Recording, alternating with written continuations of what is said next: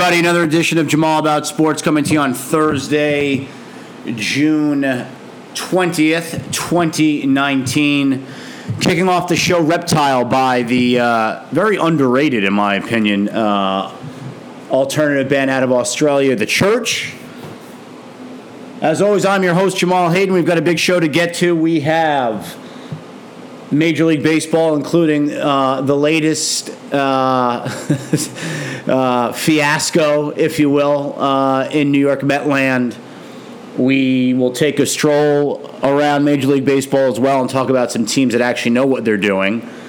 And we'll take a look ahead at tonight's NBA draft. We'll take a look back briefly at the NBA Finals, since it's been a while since we did a show. We were off last week, had some other commitments pop up, but we're back today, and we start with the sinking ship, the disaster, the laughingstock that is the New York Metropolitans Baseball Club.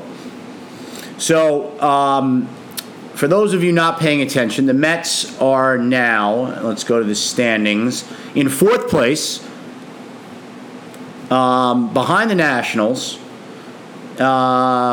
They are 4 games under 500 at 35-39, so almost halfway through the season now.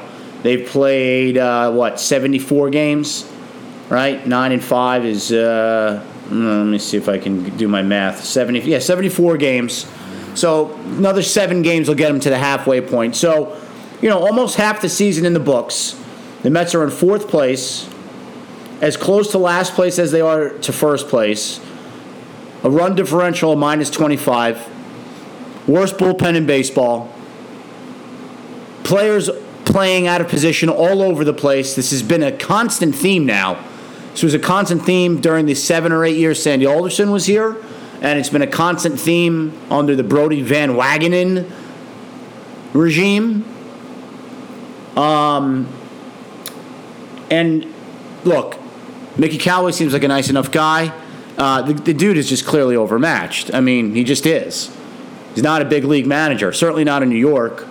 And look, it's not all his fault. Never is. This is an ill-conceived roster, and that falls squarely on BVW's shoulders. Mr. Come Get Us. I mean, this idiot had, all right, I should stop with the name calling, but Brodie Van Wagenen, I mean, the fact that he had the audacity to say, come get us, in the offseason after his, all these brilliant moves, I guess, he thought he had made, and we'll get to each of those in a second, and how fairly awful all of them have been so far. So, you're going to stand out there. Again, this is an agent. Guy's never been a general manager, never been part of a front office, a former agent. We've talked about it ad nauseum with the conflicts of interest, with former clients littering the Mets roster. This is Jeff Wilpon's golfing buddy. I thought it was a horrendous decision at the time. People said, let's think, come on, give it a chance, think outside the box. Look, all I needed to hear was Jeff Wilpon's idea. That's it. That's all I needed to hear. Jeff Wilpon is a disaster. There's look, go read Pedro Martinez's book. There's an excerpt there from when, I think in 2005, when the Mets were done, they got back to respectability. Remember after the whole Art Howe fiasco, right? The Mets finally hired somebody with some gravitas in Willie Randolph, right? Somebody who'd come from a winning organization like the Yankees, a guy who had bided his time as an assistant coach in baseball for a number of years, a dignified person, right? Guy who was a very good major league player. And the Mets hired him, and they got back to respectability in 2005, right? They signed Beltran and Pedro. And, that was when I think, who was their closer? Oh, why is it going to drive me nuts? I remember he blew the opening game. Pedro pitched well. Oh, it's going to drive me crazy. Guy threw Brandon. Oh, geez. Brandon Lowe? Oh, no, it wasn't Brandon Lowe. Anyway, we'll look it up in a second. But blew the first game. But anyway, that's besides the point. The point is, Pedro wrote in his book about how at the end of the year, Willie told him, "I was shutting you down." He had that toe issue from the way he used to land. But then the Mets were playing, I forget who they were. Oh, they were playing the Marlins, and Dontrelle Willis was pitching for the Marlins. And he was a young, up-and-coming young star at the time. His career flamed out famously or infamously. And apparently Jeff Wilpon went to Pedro and said, what are you're pitching today? And Pedro's like, no, I'm not. Willie told me they're shutting me down. My toe's been barking, and we're out of the playoff race. So, and Jeff Wilpon said, well, we pay your salary, you're pitching. We want you to pitch because we're the Mets were hyping the game as Dontrelle Willis versus Pedro Martinez, and Pedro said, fine, I'll opt out on my contract, or I'll forfeit the rest of my contract and I'll go be a free agent. And basically got into a pissing match with Jeff Wilpon. But I mean, that's just one example of that. That's all. Jeff Wilpon went behind the manager's back, went around the general manager, Omar Minai at the time, went right to the player. And because what's Jeff Wilpon interested in? Making money. Not interested in winning, trying to make money. That's it. Again, Jeff Wilpon is the worst of all things when it comes to being an owner, which is he got where he is because of his father. He didn't earn a thing along the way. Oh, and he also thinks he knows a lot more than he does because I think he played minor league baseball for 4 seconds, which is also likely the result of the fact that his father was a major league owner.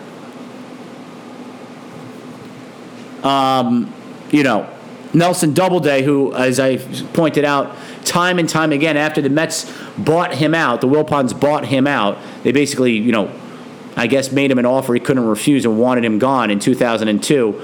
He basically said, head for the hills, boys. When he learned that Jeff Wilpon was going to be groomed as the next COO of the Mets. Nelson Doubleday, I think, knew a little bit about baseball. Remember, the Wilpons didn't want to trade for Mike Piazza. Nelson Doubleday begged and pleaded and demanded that they trade for Mike Piazza in 1997. Remember, the Wilpons' reasoning was, well, we already have a catcher in Todd Hundley, except he was on the disabled list with a torn-up elbow and would never play catcher again, really. So Wilpons, so they hired an agent to be the general manager. After Major League Baseball forced Sandy Alderson on them after the whole Madoff scandal. And look, again, Sandy Alderson, nice guy, has had some success in the sport, did a terrible job with the Mets, terrible. But again, I wonder, can anyone really be successful under these owners? And now particularly Jeff, now that he's the one that has the main voice. So the Mets' big move today, folks, not fire the manager. We're going to fire the pitching coach, Dave Island. And we're going to insert 82-year-old, you heard me correctly, 82-year-old Phil Regan. He, I believe, managed the Orioles for a time. But the feeling around the Mets was that Dave Island was too old school. But so you're going to hire an 82-year-old guy. And look, I'm not against hiring an 82-year-old guy. The guy is qualified and competent. But the reasoning seems odd that Dave Island was fired because he's too old school. So then you insert an 82-year-old guy? He's not going to be old school? What? I mean, again, it's the Mets. The Mets, folks. You can't even, this stuff writes itself. You can't make this stuff up.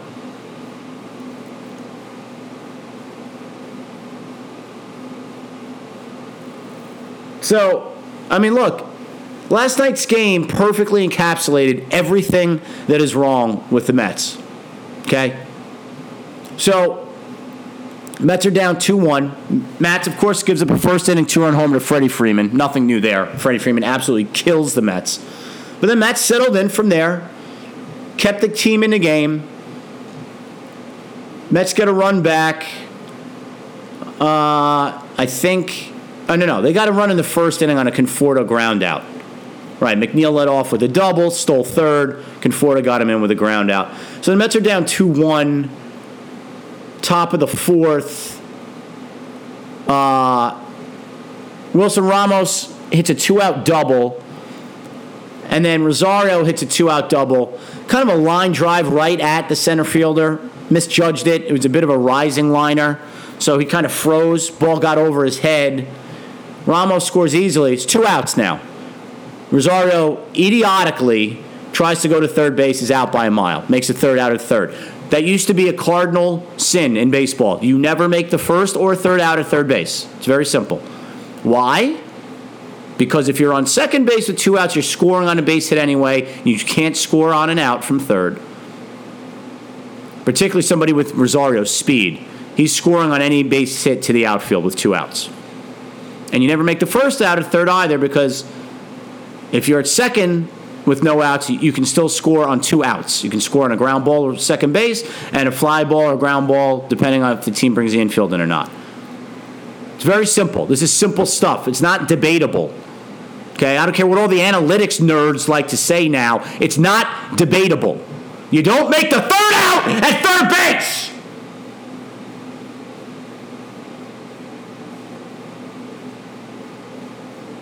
Ahmed Rosario's been in the league for 3 years now. He should know this. So that thwarted a potential 2-out rally. Yes, it tied the game, but you just handed the Braves an out for no reason. Then the next inning, Mets have 2 runners on. Ramos is up, 1 out. Base hit to shallow right field. Right fielder playing shallow to begin with because Ramos goes to right field all the time. J.D. Davis on second base, who Ron Darling, God bless him, pointed out before the hit, J.D. Davis was not getting nearly a big enough lead off second base. It had a terrible secondary lead. Nothing new there. The Mets the worst base running team in baseball. So the third base coach, Gary DiSarcina, who is keeping alive the recent tradition of atrocious Mets third base coaches. I think the last time the Mets had a good third base coach was maybe Sam Perlazzo. Buddy Harrelson.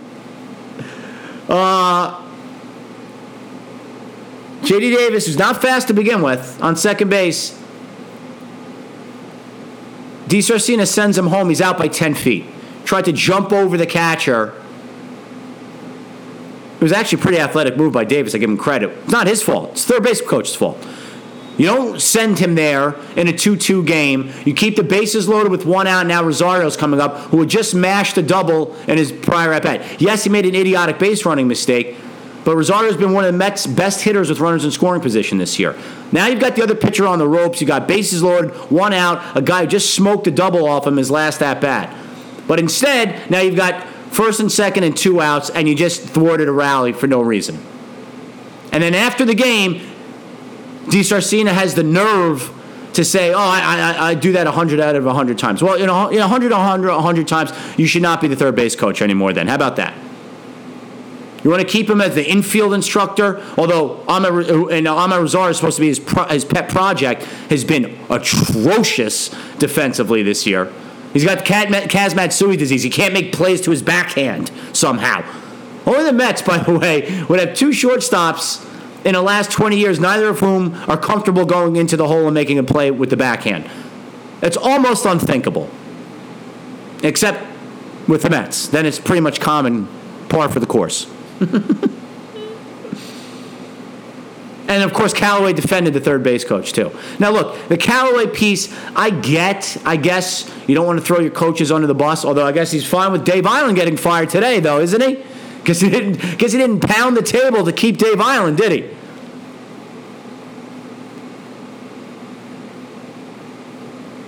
So, after that, the game is 2-2. Matz comes out. Now it's bottom of the... That was top of the 5th. So now it's bottom of the 5th. Or no, that was top of the 6th. So now it's bottom of the 6th. Matt's had gone 5 innings, 2 runs so far. He's done a pretty good job. Top of the 6th inning, Freeman leads off. It's a pop-up that's an out 99 out of 100 times to left field, except the Mets are playing J.D. Davis, who's a third baseman or a first baseman, and not an outfielder in left field. And because he's not an outfielder, he's playing so ridiculously deep that a ball that should be a can of corn drops in for a hit. And you saw Matz on the mound react. And look, you can make the argument that he shouldn't show any emotion on the mound. Sorry, that's just who he is. And he was just so... he looked so beaten down after that ball fell. It was almost like he knew that what was coming, which, of course, the next batter hit a 2-run homer. Now, you could sit there and say, look, Steven Matz should get a double play, pick your fielders up. Okay, and look, I'm not even blaming J.D. Davis. The point is that J.D. Davis should not be starting in left field. He cost the Mets a game against the Yankees by starting in left field. And left field in Yankee Stadium is a much harder left field to play because there's a ton of room out there. The game that Wheeler pitched.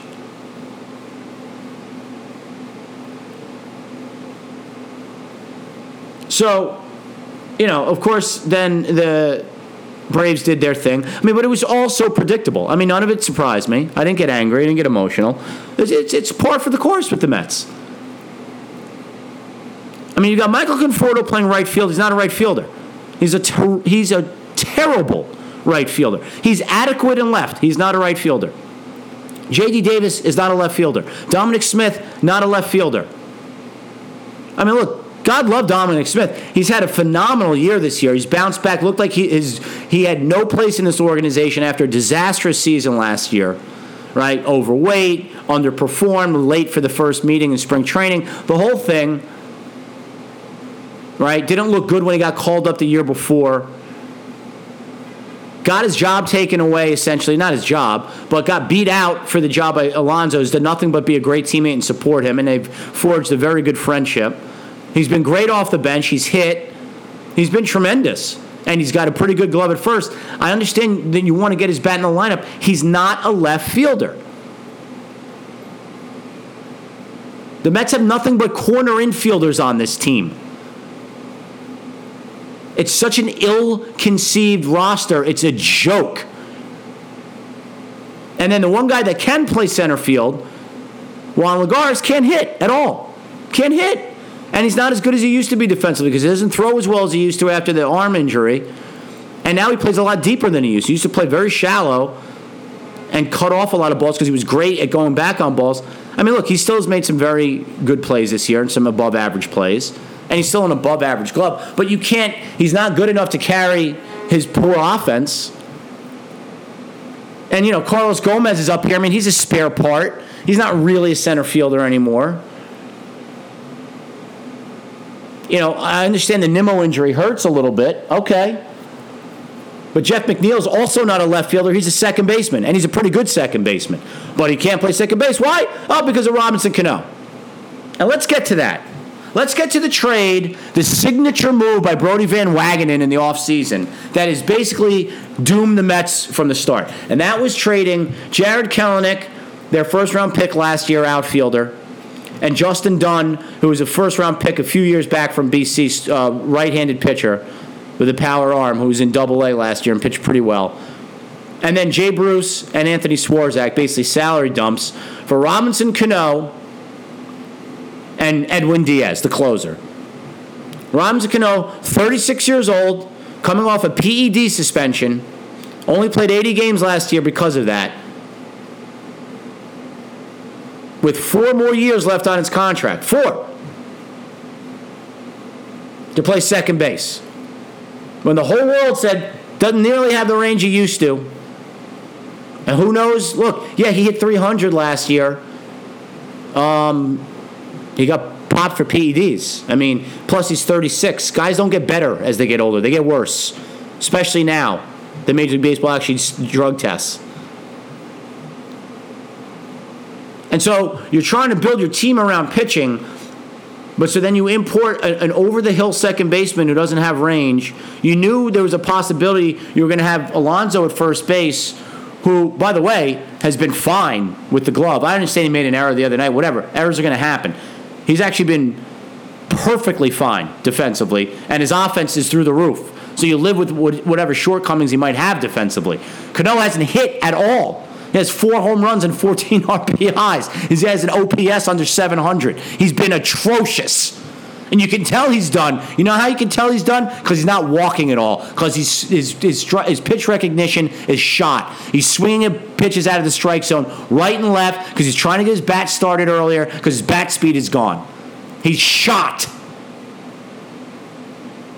Then you add in the fact that he's a lazy bum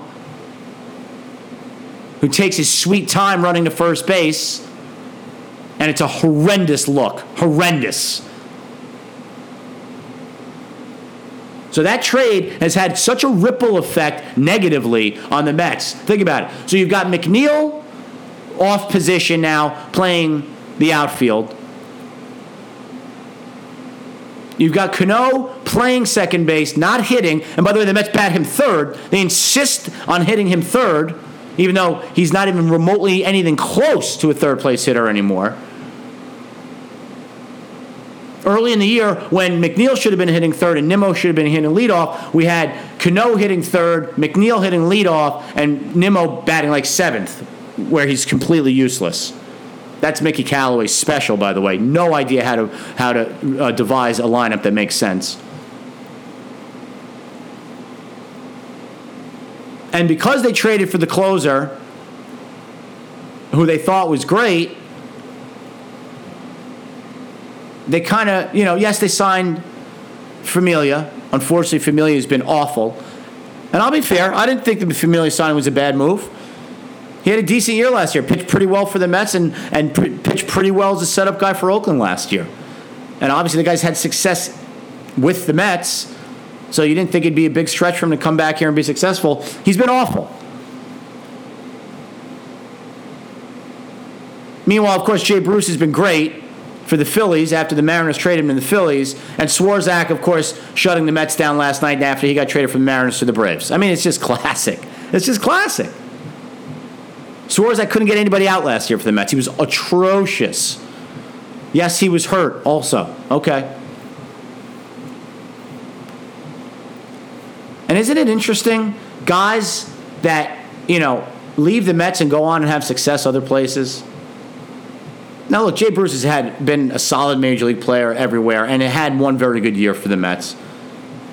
But look at Hansel Robles, who had some success as a setup guy for the Mets. Then things got away from him, and now he's closing for the Angels and doing a pretty good job. Travis d'Arnaud somehow is playing for the Rays, who have yes, I understand they just got swept by the Yankees. The Rays are 15 games over 500. Couldn't play for the Mets. Playing for the Rays, yeah, they're 12 games over, 43-31. Hit a little rough patch here. I mean, it's just incredible. I mean, there's such a toxic losing culture that pervades everything that goes on with the Mets. So let's look at Van Wagenen's move so far this offseason. The Cano trade is atrocious. Atrocious. Because Cano gums up the works on many, many levels. You've got signing Familia has been a bust. He has a 7 ERA. And now is on the disabled list for the second time this year.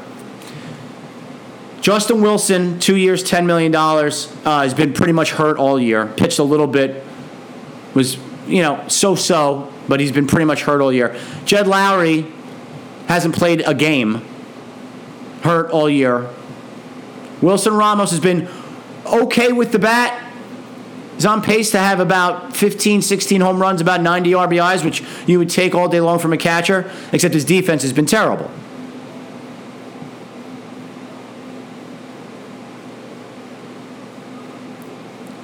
And then he traded for Keon Broxton. That move was so bad that they got rid of him and the Orioles took him. And I think he was doing pretty well with the Orioles, actually. But, the Mets never played him, again, because of Robinson Cano. Because instead of playing McNeil at second base and Broxton getting some at least somewhat regular reps in the outfield, Broxton never played, never got any at-bats. So he sat around collecting dust, and then the few times he did get a shot, he wasn't successful. Gee, what a surprise. I mean, Broxton should have been playing center field or left field. If you wanted to go super defense, you play Conforto in left, Broxton in right, and at the time, you would have played Broxton in center, because he's a very good defensive player, Conforto in left and Nimmo in right. That should have been your outfield from time to time. And then Lagares can come in, and play defense for Nimmo.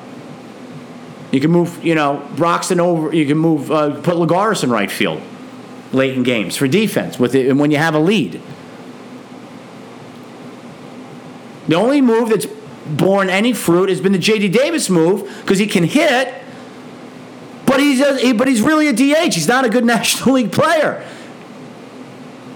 Again, he's by trade. He's an infielder. He's a third baseman and a first baseman. And the Mets won't play him at third base because of Todd Frazier. Ooh, the great Todd Frazier. Now look, Todd Frazier can field. I will say that. And he is hit much better than he did in the beginning of the year. Listen, maybe, hopefully, someone will take him at the trade deadline. I mean, if he can keep his average around 240, 250 and hit a few more home runs here, but by the trade deadline, maybe somebody will take him off the Mets' hands.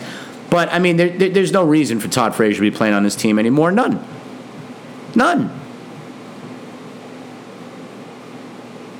And he's not a good hitter. I mean, he's not the guy you want up in a big spot. He's a mistake hitter. He's got a horrendous swing. He swings at everything.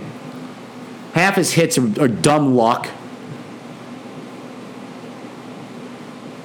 And, Davis doesn't look like he's got such a bad glove. He has throwing issues, which should be able to be fixed. Because he's got a good arm. He's got a hitch. So he taps the glove twice, like David Wright used to do late in his career.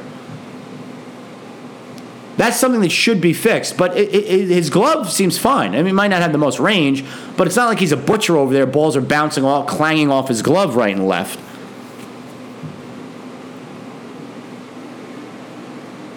So you're subpar defensively at catcher. You're subpar defensively at second base when Cano plays. Rosario's had a horrible year defensively. Subpar shortstop. And a lot of times you're subpar in center field. So the old axiom, I guess, of being strong defensively up the middle, I guess the Mets completely ignore that, huh? And then they wonder why the pitching staff's underperforming. You see, because there's a lot of balls that get scored as hits that really shouldn't be hits. And it has a cumulative effect, right? Because now that's an extra bat where you should have an out. You've got and it doesn't count against the ERA, but it all adds up.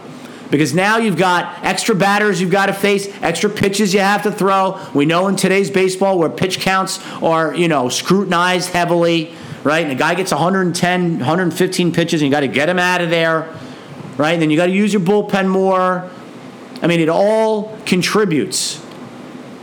I mean, the fact that the Mets are literally, I believe by all the defensive metrics, too, the Mets are the worst fielding team in Major League Baseball. They have the most errors, for sure. And again, that's not even counting all the hometown gifts that the hometown official scores when the Mets are on the road, give hits to the opposing team.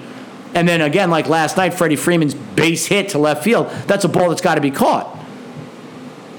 And again, but they're going to fire Dave Island? He's the problem?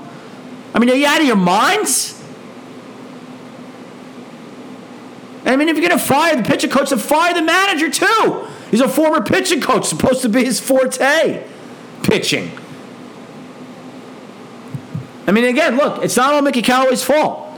He's clearly overmatched, but this is a wretched roster that Brodie Van Wagenen has assembled. It's awful. It's nothing but DHs and first basemen. I mean, it's a joke. I mean, Robinson Cano is a DH at this point in his career. If he could hit, but he can't even hit. J.D. Davis is a DH. Dom Smith is a DH, or is your first baseman, and Alonso's a DH. Rosario, by the way, if the Mets had any vision and were smart, they'd either move him to third base, which I think he would be probably pretty good at, because he's got a good arm, or center field, because the Mets have a glaring hole in center field. Because he's got the athleticism, and again, he's got the arm. Now, I don't know if he can do it, but they should think about it.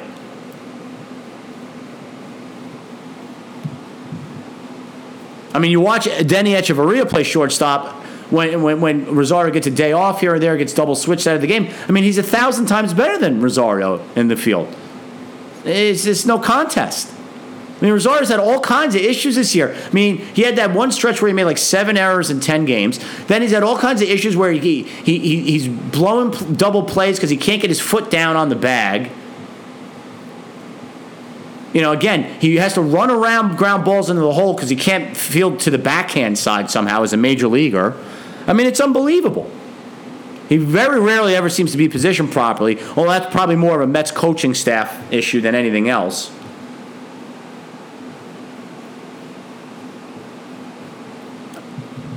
I mean, it's just, it's a mess. I mean, the Mets are an absolute mess. The only reason to watch this team right now, McNeil, Alonso, DeGrom. That's it.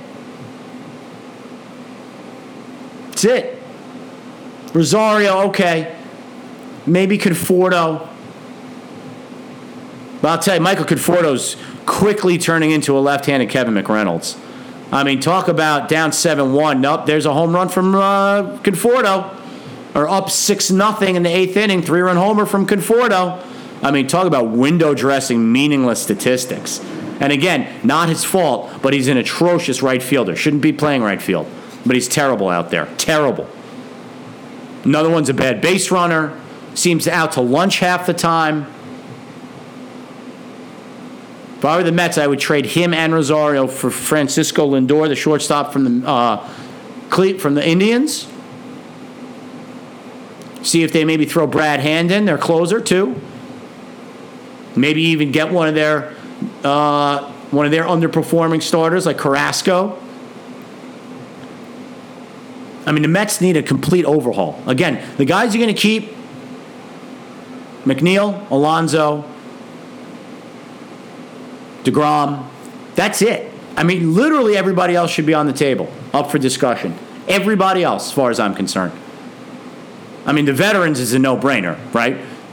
I mean, and if the Mets, by the way, also had any stones, they would figure out a buyout with Cano and just get him the hell out of here. I mean, again, he is the absolute worst.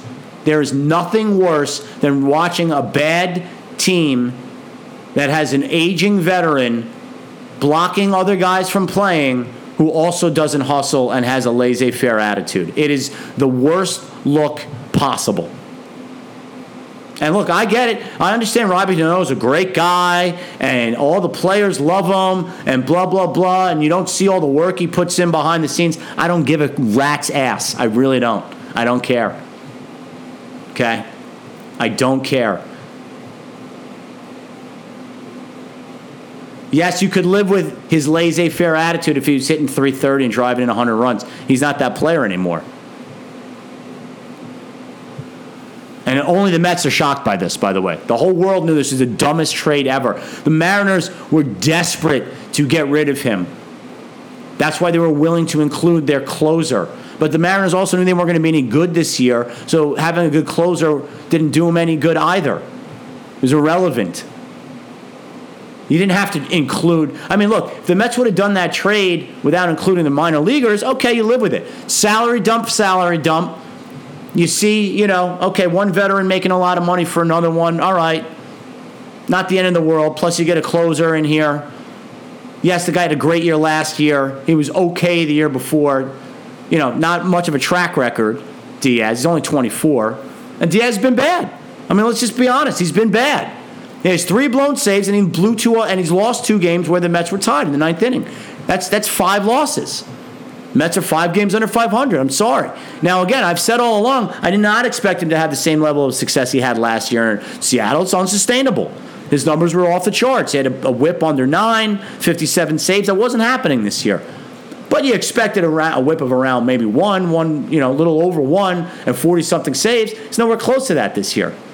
He's been terrible. And look, I give the guy credit. He stands at his locker. He takes all the questions, doesn't make excuses. And you can see the guy has stuff. I mean, stuff is not the issue.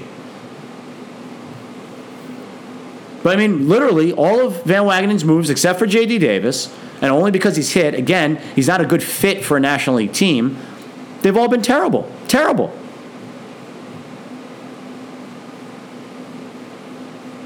And the lack of attention to detail that exists. And I understand it's a bit of an epidemic across Major League Baseball.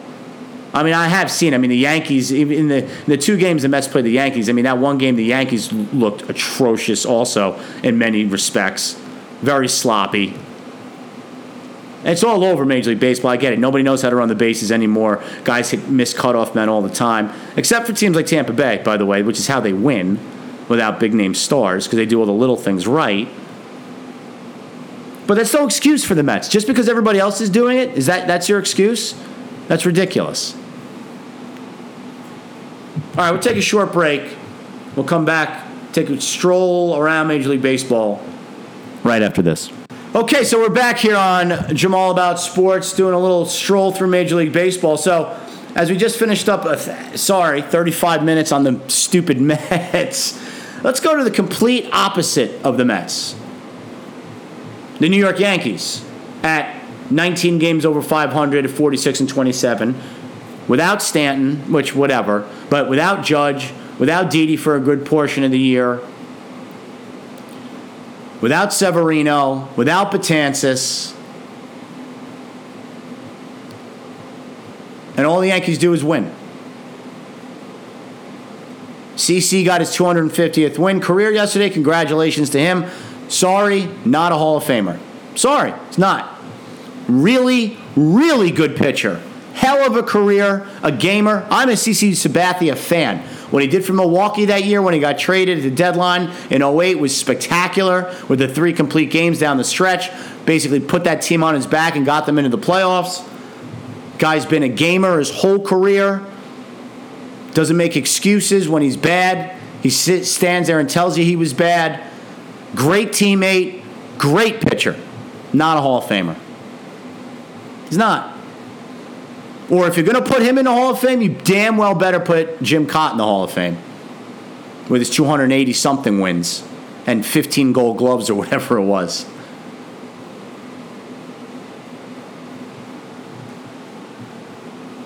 I mean, the Yankees, look, they just had a great series against Tampa Bay, swept them. Now they're 3.5 up on Tampa. And it's, reinforcements on the way. I think Judge will be back soon. Stanton came back the other night. Severino still may come back late in the year. Now, the question with the Yankees, as always, is the starting rotation. I mean, it's been, Sabathia threw a great game yesterday.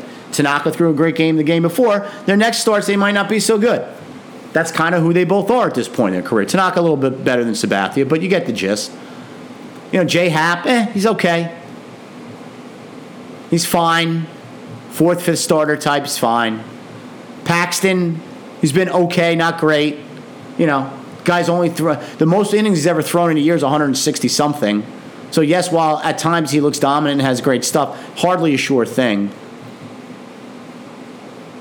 You'd expect the Yankees make a trade by the deadline, if not sooner, for a more proven commodity, starting pitcher-wise. I think Stroman is the guy that makes a ton of sense. Marcus Stroman from the Blue Jays, right? He's from here. He's feisty. He's a competitor. He fit right in with the Yankees' winning culture. You get him the hell out of dreary Toronto, who hasn't won more than 70 games the last 4 years. I think he'd be perfect there. He's young, still under control. Makes a ton of sense. Red Sox have kind of righted the ship. They had a brutal loss in 17 innings the other night to Minnesota, but they're 6 games over 500 now. Given where they were to start the year, pretty good. And they're only 6.5 out behind the Yankees. As I said 2 weeks ago, Red Sox are not dead by a long shot. And then, bringing up the rear, Tampa Bay and Baltimore, 2 atrocious baseball teams. Minnesota, 48-25, best record in the American League. Dodgers are the best at 50-25. We'll get to them in a second. But the Twins continue to pound the baseball. They're a plus 110 run differential. Indians have kind of righted the ship. They're 5 games over 500 now. So they're back in the mix for a wild card, even though we still have half a season to go. And then, give the White Sox credit. They're 2 games under 500, but they have they're starting to be competitive. They're getting to be one of those teams that if you got to play them late in the year and you're trying to make the playoffs, one of those teams you don't want to play. They'd be a thorn in your side. Lucas Giolito, the Harvard Westlake kid that they got, I think, in the Sale trade. No, they got him in that trade with the Nationals. He's been really, his last start he was bad, but before that he was really good. He was 10-2 with a 2-something ERA. Moncada, who they got in the Sale trade, is starting to hit. They moved him from second to third. He's really hitting. Abreu's always hit for them. Elroy Jimenez is hitting, the Cuban kid that they signed. Tim Anderson, the shortstop, is having a monster year. They got a good closer in Colomé. They're a pain in the neck. They're pesky. And then the Tigers and the Royals, not worth mentioning. 26-44 for Detroit, 25-49 for Kansas City, 26-48 for Toronto, 21-53 for Baltimore. And then in the AL West, Astros 48-27. Again, still look like the cream of the crop in the American League. I mean, what the Twins are doing is great. Astros look like, they still have Verlander, Garrett Cole. Osuna now is the closer. Presley setting him up. Great lineup up and down. They've had some injuries. They still overcome them. They have good depth. Rangers, actually, give them credit too. They played themselves back in the wild card mix at 39-35. Oakland 39-36. Anaheim the Orange County Angels 38-37. With Mike Trout, the best player in baseball, is basically his career is being wasted out there. And then Mariners at 32-46 total. Not any good. And at least just talking about the Braves. The Braves have been red hot lately. They're 8-2 in their last 10.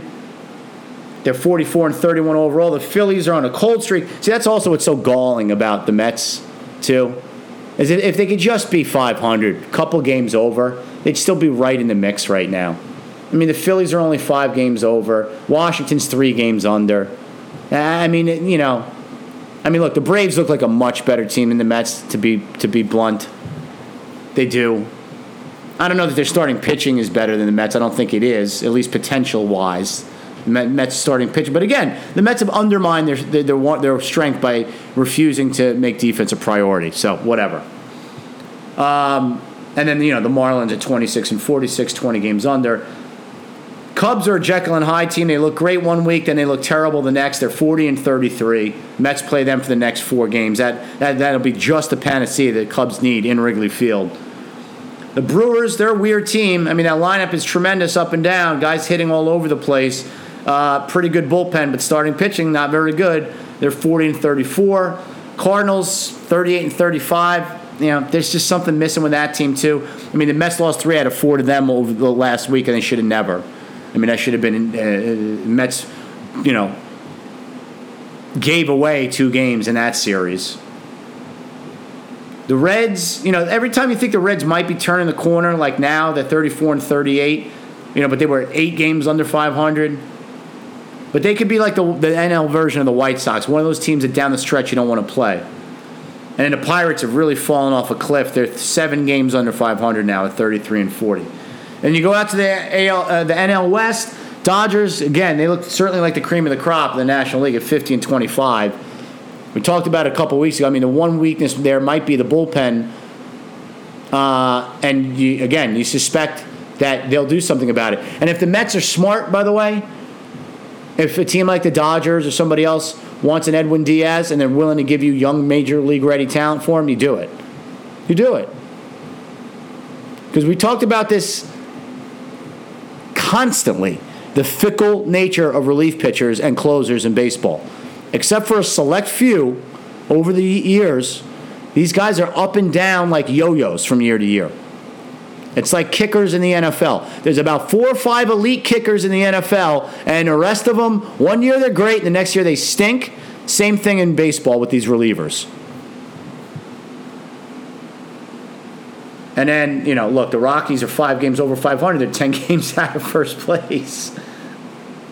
Padres are a game over. Diamondbacks are a game over. Giants are 10 under. I mean, the NL West not very good. All right. Moving on. NBA draft. So, as I've said many times, the NBA draft is one of the biggest wastes of time in all of sports. Because the miss rate is so large, right? For the lottery picks, right? And all this stuff. I mean, again, the whole philosophy in basketball to me is dumb. Teams much rather take, 18 and 19-year-old European kids that never played on American soil over, third or fourth year juniors or seniors from big-time programs. Everything's all about upside and potential with the NBA draft, right? And so let's go and take a look at the last 5 NBA drafts. So we got, let's go 2013. Let's see what the 2013 NBA draft was. Who the picks were.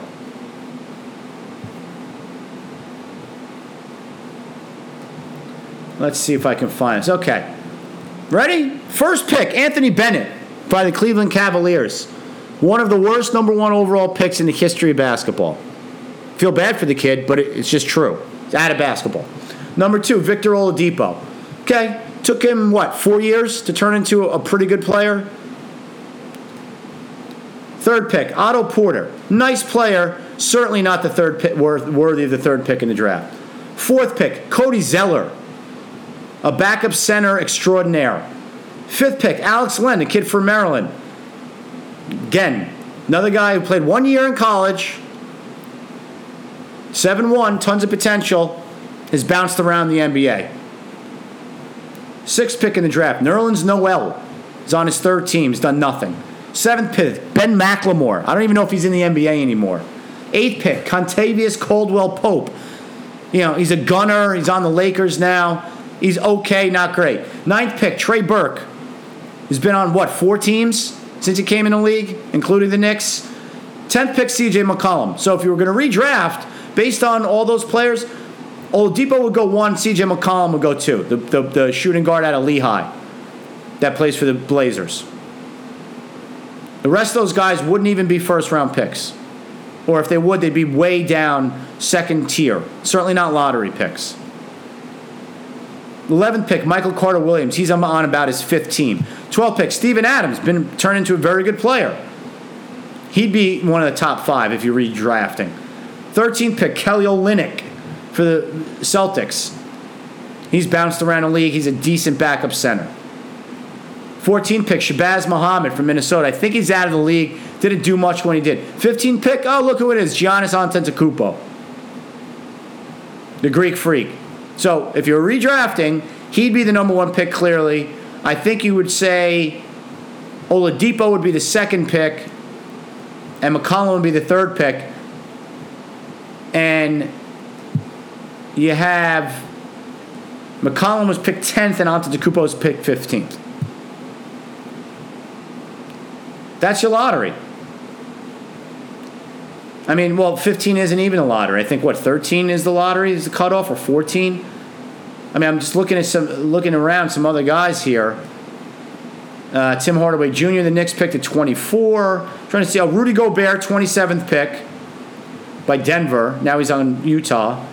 So he's turned into a really good player. Dennis Schroeder was the 17th pick. Pretty good player. He's a good third guard, scoring guard. Let me see here. Anybody else late in the second round that turned into be anything of note? A quality starter? No. So that lottery in 2013, absolute joke, right? Horror show. Let's look at the 2014 NBA draft, shall we? So everybody's going to get all excited tonight about these lottery picks. I guarantee you 50% of them are busts. Guaranteed. All right. 2014. Cleveland, Andrew Wiggins, except they traded him to Minnesota, right, to get Kevin Love. Andrew Wiggins has been a massive disappointment. Massive. Puts up numbers. Team never wins. It's been a massive disappointment so far. Jabari Parker, second pick, Milwaukee. Granted, he had a knee injury. It's been a massive disappointment. He's on his third or fourth team. Third, Joel Embiid. Took him, 4 years to finally play? Yes, he's a great player, but it took him forever. Fourth pick, Aaron Gordon. Really big, really athletic, puts up numbers. Team never wins. It's not all his fault. But, worthy of the fourth pick in the draft? I don't think so. Fifth pick, Dante Exum, Utah, point guard. Been a bust. Sixth pick, Boston took Marcus Smart. Marcus Smart's a nice player. He's a glue guy. Not worthy of the sixth pick in the draft. Lakers took Julius Randle with the seventh pick. He's maybe on the verge of turning into a star, but he's already on his third team. Sacramento took Nick Stauskas, 8. That's one of the worst picks ever. Charlotte took Noah Vonleh, 9. That's the guy the Knicks had this year. He's on his third or fourth team. Orlando took Elfrid Payton, 10. He's bounced around the league. Chicago took Doug McDermott, 11. Another guy's bounced around the league. He's a three-point specialist. He's a poor man's Kyle Korver. 12, Philly took Darius Saric. He's okay. Minnesota took Zach LaVine, 13. He's probably the best player on this list other than Embiid. I'd say maybe Zach LaVine is starting to turn around now that he's on Chicago. But again, he's on, I think, his second or third team. It's amazing how many of these lottery picks are never with or hardly any of them are even with their original teams.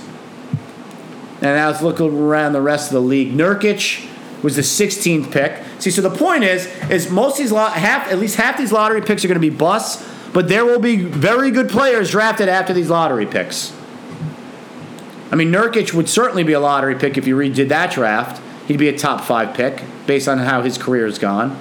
Trying to look around and see anybody else here from this draft. Rodney Hood, he wouldn't be a lottery pick. He's probably picked exactly where he should have been, 23rd. He's a nice player. Trying to see who else here. Joe Harris, he was a second-round pick. That's about where. Nikola Jokic.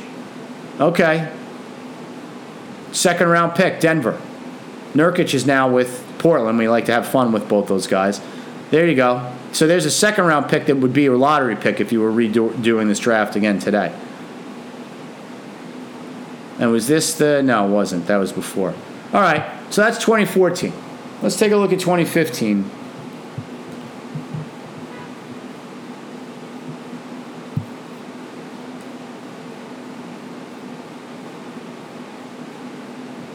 All right, hang with me for a second. All right, first pick, Karl Anthony Towns. Now, look, again, he hasn't lived up to the hype, but he's a massively talented player. Yes, there's something wrong there with Minnesota, right? They're cycling through coaches. Jimmy Butler couldn't stand being there. They probably got to get Wiggins out of there. I could live with Towns being the first pick. D'Angelo Russell was the second pick. We've talked about him at length during the season, right? It took him 4 years to figure it out in another team. But he's looking to be worthy of being a lottery pick. Third pick, Jahlil Okafor, disaster for Philly. He's on his third team already. He's a good low post scorer, does nothing else. Fourth pick was Porzingis, already on his second team. Fifth pick was Mario Hezonja, who the Knicks also had this year. He's been a bust. Willie Cauley-Stein, sixth pick was Sacramento. Certainly not worthy of a lottery pick. Moutier was the seventh pick, also on the Knicks. We know the Knicks love their former lottery picks. Certainly not worthy of the seventh pick. Stanley Johnson, 8 to Detroit. Ugh, yuck. Frank Kaminsky, 9 to Charlotte. Yuck. Justice Winslow, 10 to Miami. Yuck. Miles Turner, 11 to Indiana. All right, he's pretty good. And still might be, he was very young when they took him. He's a 6'11", tall guy, can shoot. Trey Lyles, 12 to Utah. Devin Booker to Phoenix. All right, he scores a ton. Everyone loves him. The team never, the Phoenix is maybe the only team close to being the worst, as badly run as the Knicks are. Because their owner, Robert Sarver, is as big a joke as Dolan is. Yes, Booker scores a lot, hasn't amounted to much. So there's your lottery from that draft. I mean, again, and let's look around the league, see guys who were drafted later. Were there any steals in the second round in this draft? No, not really. Anyway, you get the point. The NBA draft and the lottery in particular is a massive crapshoot. So, look, the odds that it looks like the Knicks are going to draft R.J. Barrett, and the odds of him being the Knicks hitting on him are 50-50 at best. Now, I will say this. He's 6'7", has an NBA body, wants to be here, right? Is not shying away from his father, played at St. John's. He wants to be here. He played for Duke, played in big-time pressure games, played very well when Zion was out with injury. It's tough playing. Sometimes it can be tough playing next to a superstar like a Zion Williamson. And he averaged like 22.7 rebounds and 4 assists or something like that. And he's 6'7". Now, look, he needs to shot, needs to improve. I mean, he's 19 years old. He needs to improve probably every facet of his game, but he's already come out and said that. He seems to have the right attitude, unlike Kevin Knox, who has the worst attitude. The Knicks soon-to-be bust lottery pick from last year. This kid seems to have a great head on his shoulders and the right attitude. And he certainly has got ability. So while I don't expect him to come in and set the world on fire his rookie year, I have no issues with the Knicks taking him with the third pick. Ja Morant's the guy I wanted, the point guard out of Murray State, but he's going to be gone at number 2. So, and I don't know enough about Darius Garland, the point guard out of Vanderbilt. I mean, he played 5 games last year in college. I'll be honest with you. I've never seen the kid play. A lot of people like him. I don't know anything about him. R.J. Barrett I've seen play. I can see that the kid is talented. So, we'll see. All right, that's going to do it for tonight's show. As always, you can check us out on wherever you get your podcasts, Apple, iTunes, SoundCloud. Check us out on Twitter at JamalAboutSport, no S. Website, JamalAboutSports.com. The Facebook page is Jamal About Sports. Thanks for listening. Until next time, peace out.